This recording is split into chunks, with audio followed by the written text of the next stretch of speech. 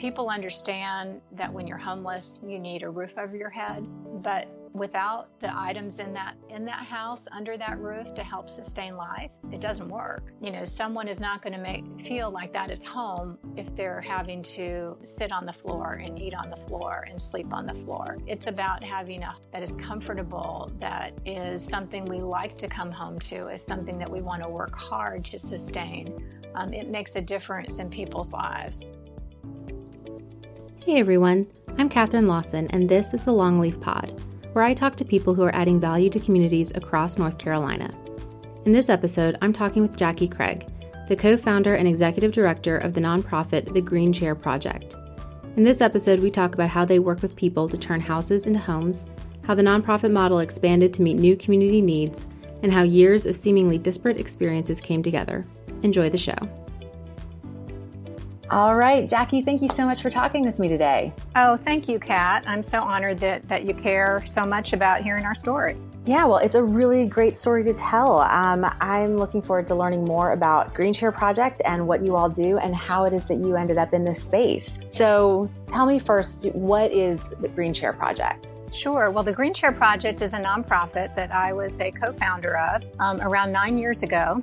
We literally started in a church closet, collecting all of the extra household items that we all have in our cupboards and in our attics, collecting those items to try to match them up with the needs in the community, primarily for people who are starting over after incarceration, recovery from addiction, homelessness, refugees coming to our community, women fleeing domestic violence. For whatever reason, people were starting over and living in poverty. And it's all they can do to be able to afford a home or a roof over their head, yet alone to have furnishings that they need to live sustainably. But yet match that up with all of the wealth that our community has just sitting in our cupboards alone. And how could we be that conduit and match up all those extra things to do good in the community? And that's how the Green Chair Project was born. So how do you identify families that you work with to help furnish their new homes after they're starting over? Sure. Well, how we find the families that we serve is by partnering with local agencies. Over 89 local agencies are out there doing the really important work of the hands-on case management of helping people through those transitions to sustainable living. So again, whether it's a child that's aging out of foster care and the day they turn 18, they become an adult, there are agencies out there that work with those kids and help them find housing, help them find jobs, help them become educated and be able to live on their own independently. And that's a prime example where the agency would then know about the Green Chair because we're partners, and they would in turn bring that child, that young adult, to the Green Chair for this once-in-a-lifetime opportunity to furnish their entire home all at one time. And that's not just with furniture. It's with everything from pots and pans and dishes and towels, all of the things that we all use every day that make life not only comfortable, but make it sustainable. So walk me through the process of a family, comes through the doors of Green Chair. What happens next? What does the process look like for them as they are, going through all those furnishings and appliances and all that? Sure. Well, we have actually a beautiful furniture showroom set up in our building on Capitol Boulevard in downtown Raleigh. And the families that we serve come to us by appointment, and they are accompanied by their case manager from the agency that they're working with. And they have an hour time slot and have a completely private shopping experience where they're able to peruse this beautiful showroom and they're able to choose everything that they need to make up that household all at one time. Based on their family size and their house size, they're able to pick a package, so kind of a small, medium, or large package, and they pay a small fee. For example, a single person might pay $100. A large family might pay $300. And that is nowhere near the real cost of the items. It is simply a buy-in fee that provides them with the dignity of saying, I purchased this for my family, and provides them with the ability to choose the things that they like that are included in that package. So they have a little checklist that they go through and are able to choose their couch and able to choose their kitchen table and chairs and towels and linens and lamps. And by the end of the experience, they're matching artwork to match the pillows on their couch, to match a rug. So where does the rest of the balance of the funding come for those families? So the fees that the families pay to us for their shopping experience come nowhere near to those that we need to pay the rent and to pay the staff and to help manage the project. But we apply for many grants. We have lots of community support from churches, from foundations, from individuals, from corporations that all care very much about the essential service that we're providing for this community. So that client's fee is multiplied by the support that we receive from the community. And when they're going through and picking out all of these different things, where do you source all of those furnishings? Right. So everything that we have under our roof is donated to us. We receive that from community members like you and like me, that when we get a new set of dishes, we donate the old set to the green chair. When we get a new couch, we donate the old couch to the green chair. And so everything that we have has been gently used. We have pretty high standards. We ask for things that are not torn or ripped or stained, but that are in still very usable condition. And so everything in each household is made up of items that are reused by the community. In addition to community members donating their household items, we also have stores that often might donate their closeouts or their sale merchandise to us to help stock the households as well. If I remember correctly, so you have all of the donated goods and stuff, but for some of the soft goods like towels or sheets and stuff, do you have those that are donated kind of new products? Occasionally we do, but many are gently used. Occasionally we do run out, and we do use funds to occasionally have to buy things. But for the most part, all of the items that we use are donated from the community. That's so wonderful. And so how many families have you all worked with so far? Well, since we started the Green Chair about 9 years ago, we have furnished over 3,000 households. But in terms of what do we do on a daily basis right now, we help about 15 to 20 families per week. And those are families, again, that are all starting over right here in Wake County, who without us would otherwise have empty homes. And along with the core project that you all work on, you have a couple of unique, I think, initiatives that you take part in. So tell me about the Sweeter Dreams Bed program.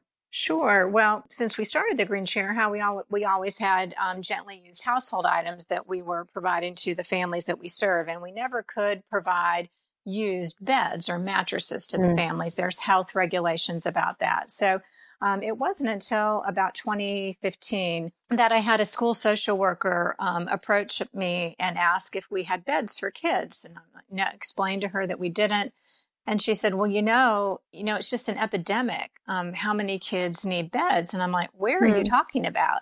And she said, oh, I'm a social worker right here at Wiley Elementary, which is an elementary school right here inside the Beltline. And I'm like, I was astonished and couldn't get that need out of my head, and decided, well, we're gonna raise a little money, and we're gonna buy a few beds, and we're gonna try to satisfy those needs. So we had to buy brand new beds, which are expensive. And I gave her some beds, and hopefully this helps. And she needed more, and hopefully raised a little more money, and hopefully this helps. And she needed more, and we found we couldn't satiate the need. And other schools started hearing about us, and all of a sudden we saw that this was a countywide issue that no one else was addressing.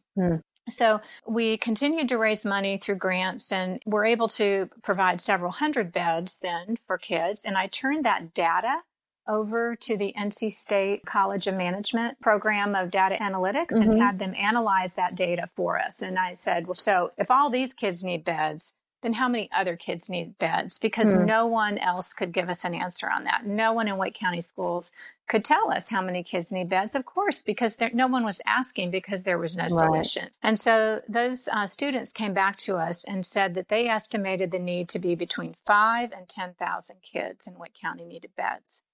We knew right then that was something that we were going to have to continue to pursue in a big way and make a part of our program. So since then, we have given out about 2,500 beds to kids, and we continue to raise money and try to grow that program and try to meet the need. It is very expensive, but we see it as being such a critical piece for the children in our community to be able to have the advantage of a good night's sleep. There's so many studies that show, the obvious health benefits, but also kind of the intangible benefits of that child having a safe space of their own that help, keep that child away from the chaos of the household, that help them to rest well, which reduces their stress and all the while, builds that childhood resilience that is so important to help kids be able to get up and go to school and study and thrive and grow and learn. So as you've expanded that initiative, how have you continued to identify the children who need beds in our community?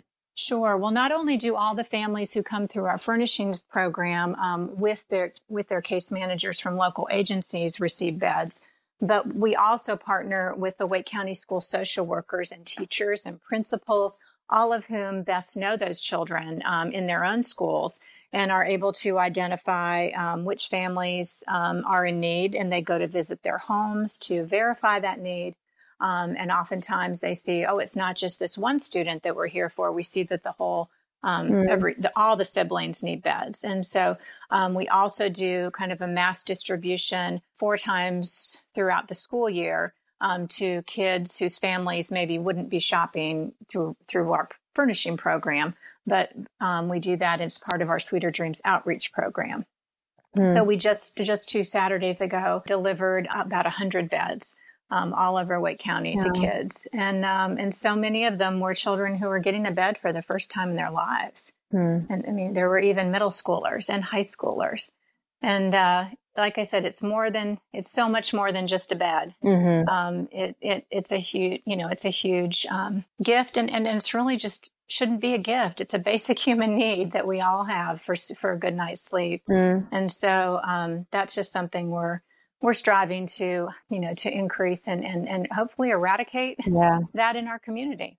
The majority of your all's work is within Wake County, right? Correct. We partner with agencies that are located in Wake County. They may have clients that perhaps live outside of Wake County, particularly now with the lack of affordable housing in our area. People are moving farther and farther out. And that has been our focus since we started the program, just because there's so much need here in Wake County. We wanted to get this right and satiate the need here before thinking about moving beyond the borders of Wake County. But we get asked frequently, could we start a green chair in other parts of the country? There really isn't anything like what we do. There are things called furniture banks that are in most major cities, but there is nothing similar to the Green Chair Project that provides that kind of the dignity of having choice and having a shopping experience. But we have, our board has been very focused on helping us develop a strong program here, and we will look at replication in the future. But in the meantime, Hurricane Florence hit this past fall, and right here in our state. And as soon as the hurricane hit, within the next week, I received a call from the governor's office, and they asked, can you please help us furnish the 7,000 plus homes that have just gotten destroyed, because no one does what you do. And they recognize that, not only being able to rebuild a home or repair a roof, but to be able to replace, at the very least, the possessions that were also ruined by the storm is something that's very important and isn't always covered completely by insurance or FEMA, or, most of the families that were hit, we saw were in some of our state's most impoverished areas. And most of us would be hard pressed to have several $1,000s in our back pocket to be able to replace all of our possessions. So knowing all of this and knowing that what we do also helps in disaster or crisis situations, we couldn't say no. So we started to figure out how we can best serve Eastern North Carolina Florence survivors right here from our location in Raleigh. So we developed a plan and were able to gather furnishing donations from many manufacturers and corporations that actually approached us and said, we want to give furniture to help Florence victims. For example, Rooms To Go, which is a large national retailer, called me and they said, we got out a map and we looked at where Hurricane Florence hit, and we saw that you were the closest furnishings program those counties, and we would like to send you truckloads of furniture to be able to distribute. Wow. So that's pretty hard to say no to. And so we have received several donations from them that we are using to furnish the homes of the folks that we've helped in Eastern North Carolina, mostly all with brand new furnishings. We've also received furnishings of truckloads and truckloads from the High Point Furnishing Market and other national manufacturers that have heard about us and wanted to, again, that is a way that they could contribute. And so we have set up a hurricane relief center, and we have served over 85 households since Christmas. And we don't expect that need to end anytime soon. In fact, it has actually accelerated in the past few weeks as more and more people are getting those repairs finished and being able to move back into their homes.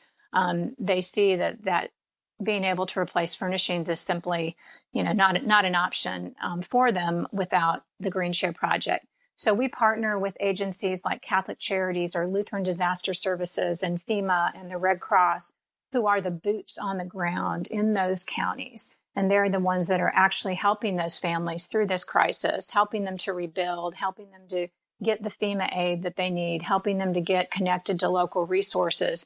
And in turn, they make that referral for that family to Green Share.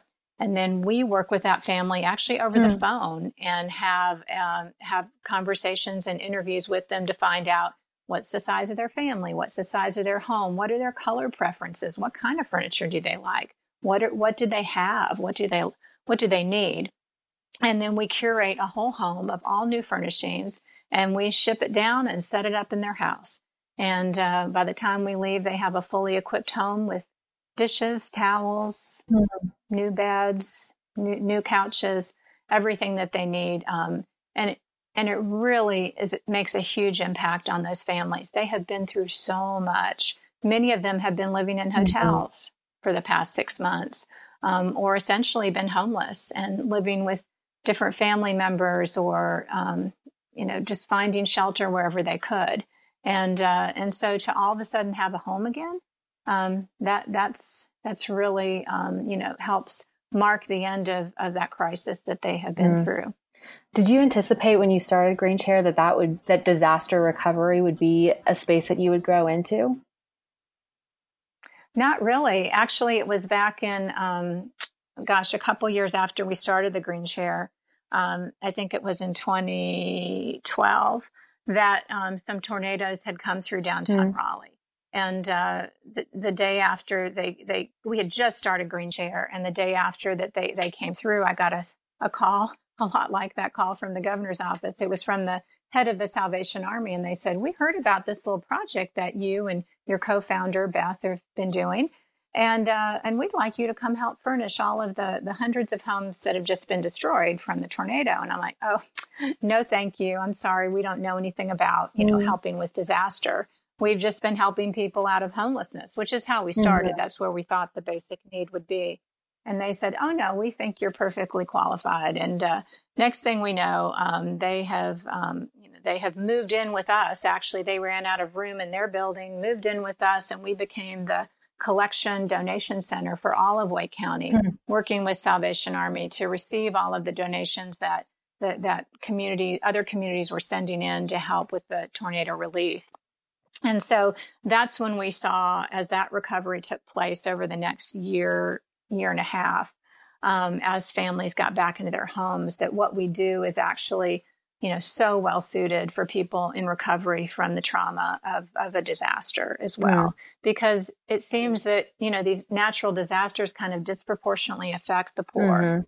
And so those are the folks that not only have to endure the crisis of the trauma of the disaster, but then also the economic trauma of not having the resources to be able to climb out of it. That's in some ways it's a very natural extension, but I understand that it came kind of as a sideways opportunity, basically, for you all to help serve in a different way.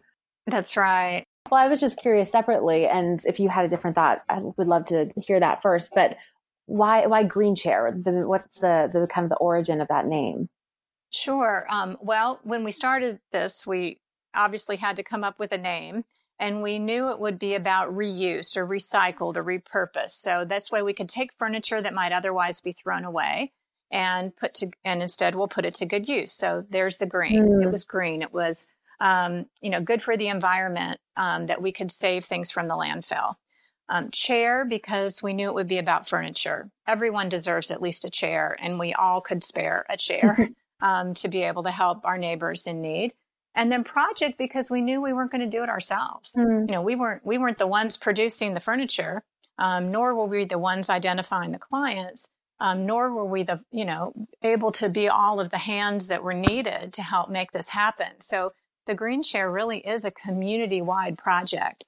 Even today, about 40% of our work is done by volunteers. And those are volunteers that some come on a regular basis. They might be retired and come 2-3 days a week. High schoolers come after school and volunteer. And even about a fourth of our volunteers are actually people with special needs and developmental disabilities like autism or Down syndrome that come with a caregiver and actually are able to come on a regular basis and do repetitive jobs for us and learn job skills for themselves. So it really is the whole community that comes together to donate the items, to curate the items, to fix or repair or clean the items. And so it's really like our whole community is cheering on those folks who are starting over in life, giving them a second chance, giving them the opportunity to begin again, which is something we all deserve. I love that. I'd like to pivot a little bit and talk about how you ended up, co-founding this organization and some of your backgrounds. So you are originally from Indiana. You are one of the many and growing population of transplants in North Carolina. Well, actually, yes. I actually grew up in California. Okay. Ended up in college in Indiana. Met my husband. He got his PhD in economics at Indiana University. And when he got out of graduate school, NC State was his first job opportunity. So I transferred with the company that I was working with, and we moved here to Raleigh. And that was back in 1989. So we've really lived here longer than we've lived anywhere else. So this has become home. And our 2 children were born here. So again, it just, it feels like home. Yeah. And always will be. So today, those 2 children are 25 and 26. I have 2 daughters. And it was as my oldest daughter was getting ready to go to college that this idea kind of came about. I had retired from corporate life. I was in sales for a company called the John Harlan Company. Working in the banking industry, and decided to stay home with my girls when they were 3 and 4 years old. And I stayed home with them through the school years and was the consummate volunteer and the head of the PTA and the room parent and that drove on the field trips and all the things. And I knew when my oldest daughter was getting ready to go to college that part of my career was soon to be coming to an end. So I wondered what it is I might like to do next. And a friend of mine, Beth, was a realtor. And she said, why don't you come and stage houses for me? You're really good at design. It's always been a passion of mine. I was the friend you called when you wanted to rearrange your house. I could help you. And so I became certified and became a stager. And we thought, okay, this is what we're going to do. We're going to work together here. And this is my new career. Well, it lasted all about 2 months because what we found immediately is the first thing you tell people when you go in to stage their houses, you have too much stuff. You need to clean out. And they would look at me and say, well, what do we do with this stuff? And I said, well, you donate it. And they're like, well, where do you donate it to? I'm like, oh, my goodness, there's so many places to donate to. There's so many people that need this in the community. I had also been a volunteer for many years with women who were incarcerated. And as every time I watch them get out of prison and start over again, it was just a fire drill to round up everything that they needed. So I knew there was that need. I had also worked with families through our church that were homeless, and obviously they needed a lot of things, or refugee families, or families affected by fires that you heard about at your kids' school. So there all these needs that I knew about, but I saw that maybe not everybody did. So I just said to these folks who were selling their house, well, just let me take your things, and I know people that need them. And it wasn't just one time, but it happened over and over again. And so I can't talk about the story without also, having to mention that God was just whispering in my ear very strongly that I needed to do something about this. And I really wasn't sure what that was or what that looked like, but pretty sure that there was a bigger plan here. And so we just started collecting a lamp or a toaster and those extra things and asked the church, could we just borrow a closet? Thinking that's all it would ever be. And it just began to explode, both from the aspect of those of us that had stuff that wanted to put it to good use, and then for those in the community that needed the things. So once people heard what we were doing, it just grew, rapidly. And we outgrew the closet, and we borrowed a Sunday school room. And then we realized, hey, this is a business. We need to become a 501c3. We need to file for incorporation. We need to have bylaws. We need to make this official.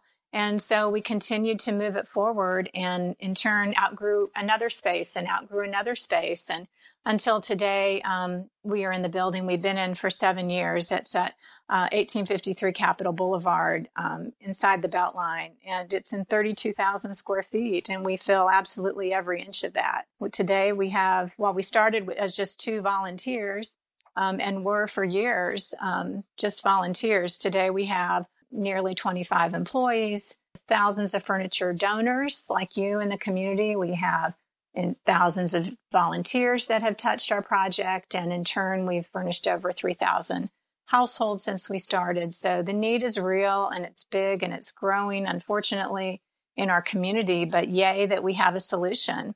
And this is something that not many communities have. And research shows that, a well-equipped, well-furnished home is going to help people overcome the crises that they've been through and be more sustainable.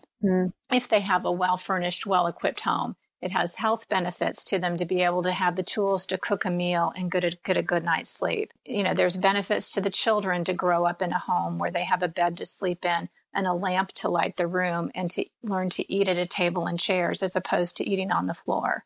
So it's really a gift to this community to be able to have the Green Chair Project. I love how you described the way that you connected all of those different volunteer experiences that you had to realize that there was this unique need, and that there was also a unique solution that you could be a part of. Right. How quickly did that realization happen? I mean, I know you said that the whole staging bit of the transition back into the workforce only lasted about 2 months, but I mean, you spent years doing this volunteer work with, you mentioned working with incarcerated women, working through the church with homeless families and refugee families, and even just working with friends with design. Did you think that those things would all come together like this? No, not at all. But I could not have even made this up. So, but it is so true that when you're where you're supposed to be, that all of those worlds, all of your experiences all come together, and that's what makes it thrive. This is a far bigger plan than I ever, or my co-founder could have ever dreamed up on our own. So all we've done is say yes, taken that next step. And you don't always have to wait to see the finished plan, but just take that next step. And it's a risk, but without risk, you don't have successes. And so it's been a great field trip in my life to be able to go through this with the Green Chair. And it's helped me just see that one little step forward can just grow and multiply all beyond what we can do on our own. So what do you see as the next step for Green Chair? What's the next step for Green Chair? Well, right now we are in the middle of a capital campaign. And what that campaign is it is helping us buy the building that we're in. The owners of the building, this used to be the former Alfred Williams office supply company, office furnishings company. This used to be their headquarters. And they were our landlords at first when they moved downtown. And then they since have offered for us to buy the building at a charitable discount, which was an offer we just couldn't refuse. And so we're raising the money, $3 million, not only to buy the building, but then also to renovate the building. If we were going to own the building, our board decided, well, let's make it ours. Let's make it really work for us. Let's make it more efficient. And And let's bring it up to date because there were several repairs that were needed on the building. So that's all part of this $3 million. So if you ride by Green Chair, you'll see it's real. It looks like a construction zone. We are living in it while we're remodeling it. So we're doing it in 3 phases. And so we're about to the end of the second phase now, and the whole building should be completed by the fall. But we have to replace everything from all of the electrical wiring to all of the HVAC units to a brand new roof. So it will be such a more energy efficient space, but also just a better use of every inch of that building. So the Green Chair will have a home for a long time to come and be able to grow and have plenty of room to thrive there. That's so exciting. Yeah, it is really exciting to see it. It is a real gift to the future of Green Chair. And in addition to having our warehouse and our furnishing showroom there within our building under one roof, we're also going to have a shop. And that shop will be open to the public.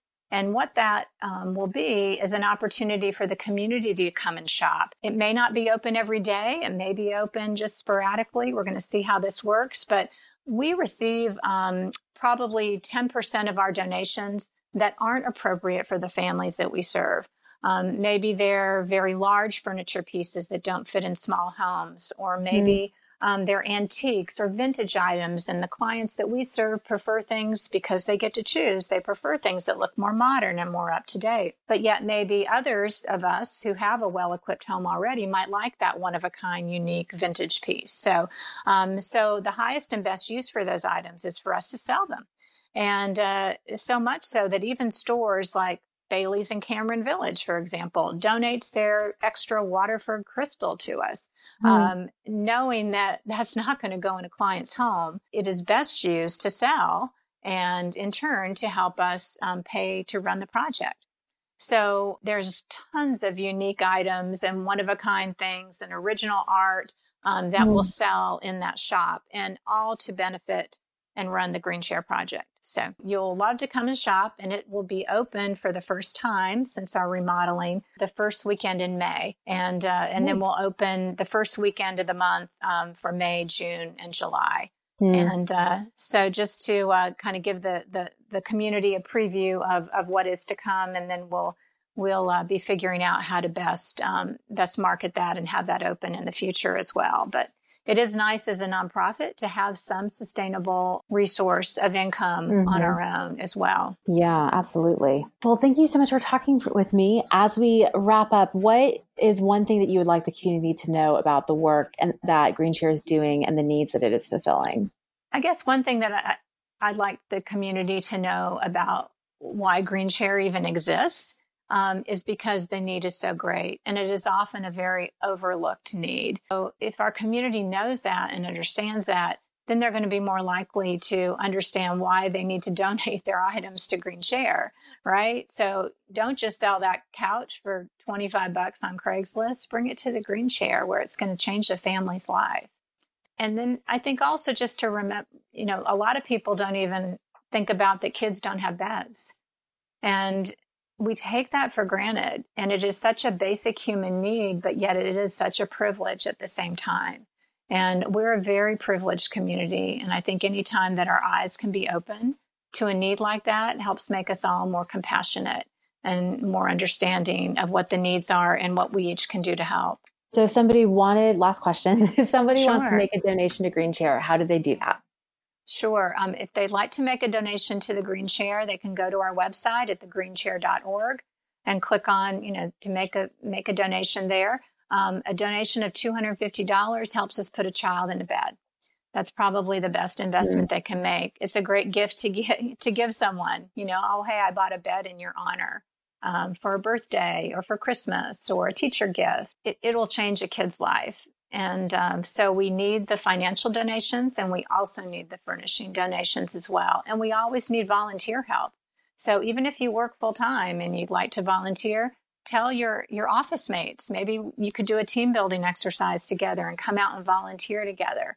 Many corporations also will help encourage you to go out and volunteer as a team and give you paid days off. So come to the Green Chair and do that. And they can schedule that online with us as well through our website to reserve a date for a group to come and volunteer, or a church group, or a neighborhood group. We even had someone recently who put on her own a 30th birthday party at the Green Share, with having her friends all come and volunteer and bring towels to donate to us at the same time. So it's a place where everybody can engage in the community. There's not one person that doesn't have a place to help out at the Green Share. That's awesome. And Jackie, thank you so much for taking the time to share your story and the Green Share story. I'm very excited for all the work that you all are doing and for your opportunities to grow. Well, thank you, Kat. Thank you for caring so much and being willing to tell the story. Absolutely. Thanks. That's it for this episode of the Longleaf Pod. If you know someone you think is adding value to their community, I'm always open to recommendations. You can find me on Twitter as @KatLawson. Thanks for listening.